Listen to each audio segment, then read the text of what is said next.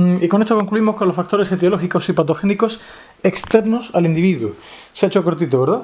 Si es que cuando uno se divierte el tiempo pasa volando. Pero no pasa nada, que queda mucho más.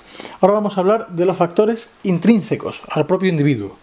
Concretamente, vamos a hablar de genética y edad.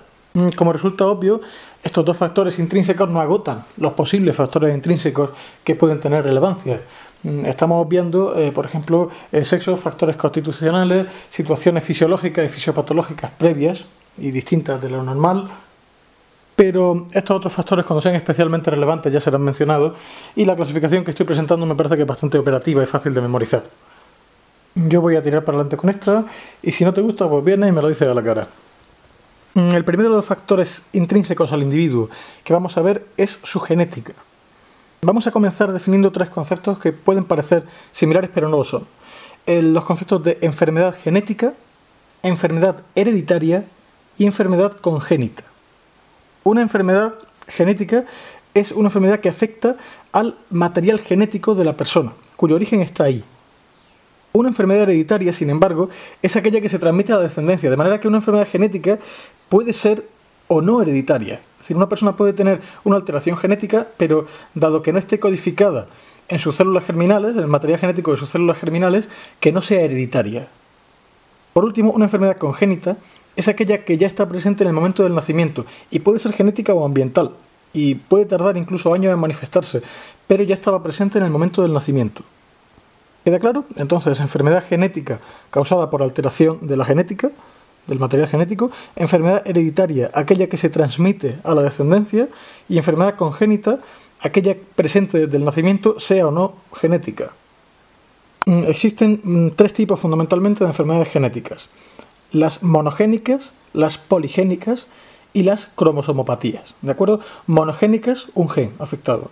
Poligénicas, varios genes, que son en realidad las más frecuentes. Y las cromosomopatías son aquellas que afectan a cromosomas, se pueden ver en el cariotipo de la persona. ¿Vale? Las enfermedades monogénicas, como ya hemos dicho, son aquellas que se deben a la mutación de un gen, ya sea espontánea o inducida. Estructuralmente pueden ser de distintos tipos, puede haber una sustitución de un nucleótido por otro, pérdida de material, o sea, deleciones, inserciones, etc. Lo particularmente interesante aquí es el tipo de herencia que esto condiciona. Vamos a distinguir fundamentalmente 5 tipos. La herencia autosómica, dominante y recesiva. La herencia ligada al cromosoma X, dominante y recesiva. Y la herencia mitocondrial. ¿De acuerdo? Entonces, respecto a la herencia autosómica dominante, normalmente afecta a genes que codifican proteínas de gran trascendencia. Sin embargo, en el caso de la herencia autosómica recesiva, suele ser a genes que afectan a enzimas de importancia tal que los heterocigotos pueden funcionar con la mitad del producto, o sea, no tan fundamentales. Respecto a la herencia ligada a X, se da un comportamiento un poco curioso porque, como ya sabréis, los hombres tienen un cromosoma X y un cromosoma Y, y las mujeres tienen 2 cromosomas X. Entonces, cuando la herencia es ligada a X y es dominante, las posibilidades de que una mujer padezca la enfermedad son el doble que las de un hombre. Por tanto, hay una relación aproximadamente de 2 a 1 en contra de las mujeres. Las mujeres lo padecen con más frecuencia.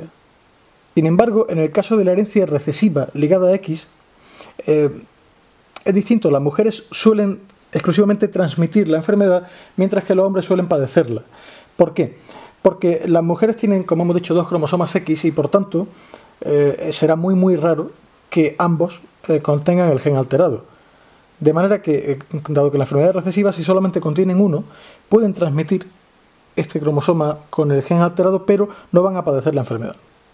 Los hombres, sin embargo, como solamente tienen un cromosoma X, en caso de que ese cromosoma padezca la alteración, contenga el gen alterado, entonces el hombre va a padecer la enfermedad. Y a su vez, la descendencia del hombre, si es un varón, necesariamente se habrá llevado una copia del cromosoma Y, y por tanto no el cromosoma con el gen enfermo.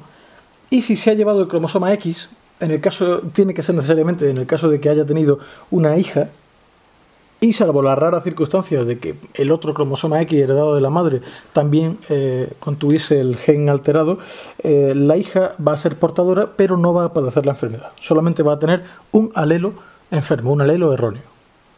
Por último, la herencia ligada al ADN mitocondrial tiene la peculiaridad de que solamente es transmitida por mujeres, dado que la totalidad del ADN mitocondrial se hereda de la madre, aunque lo van a padecer tanto los hijos varones como las hijas mujeres.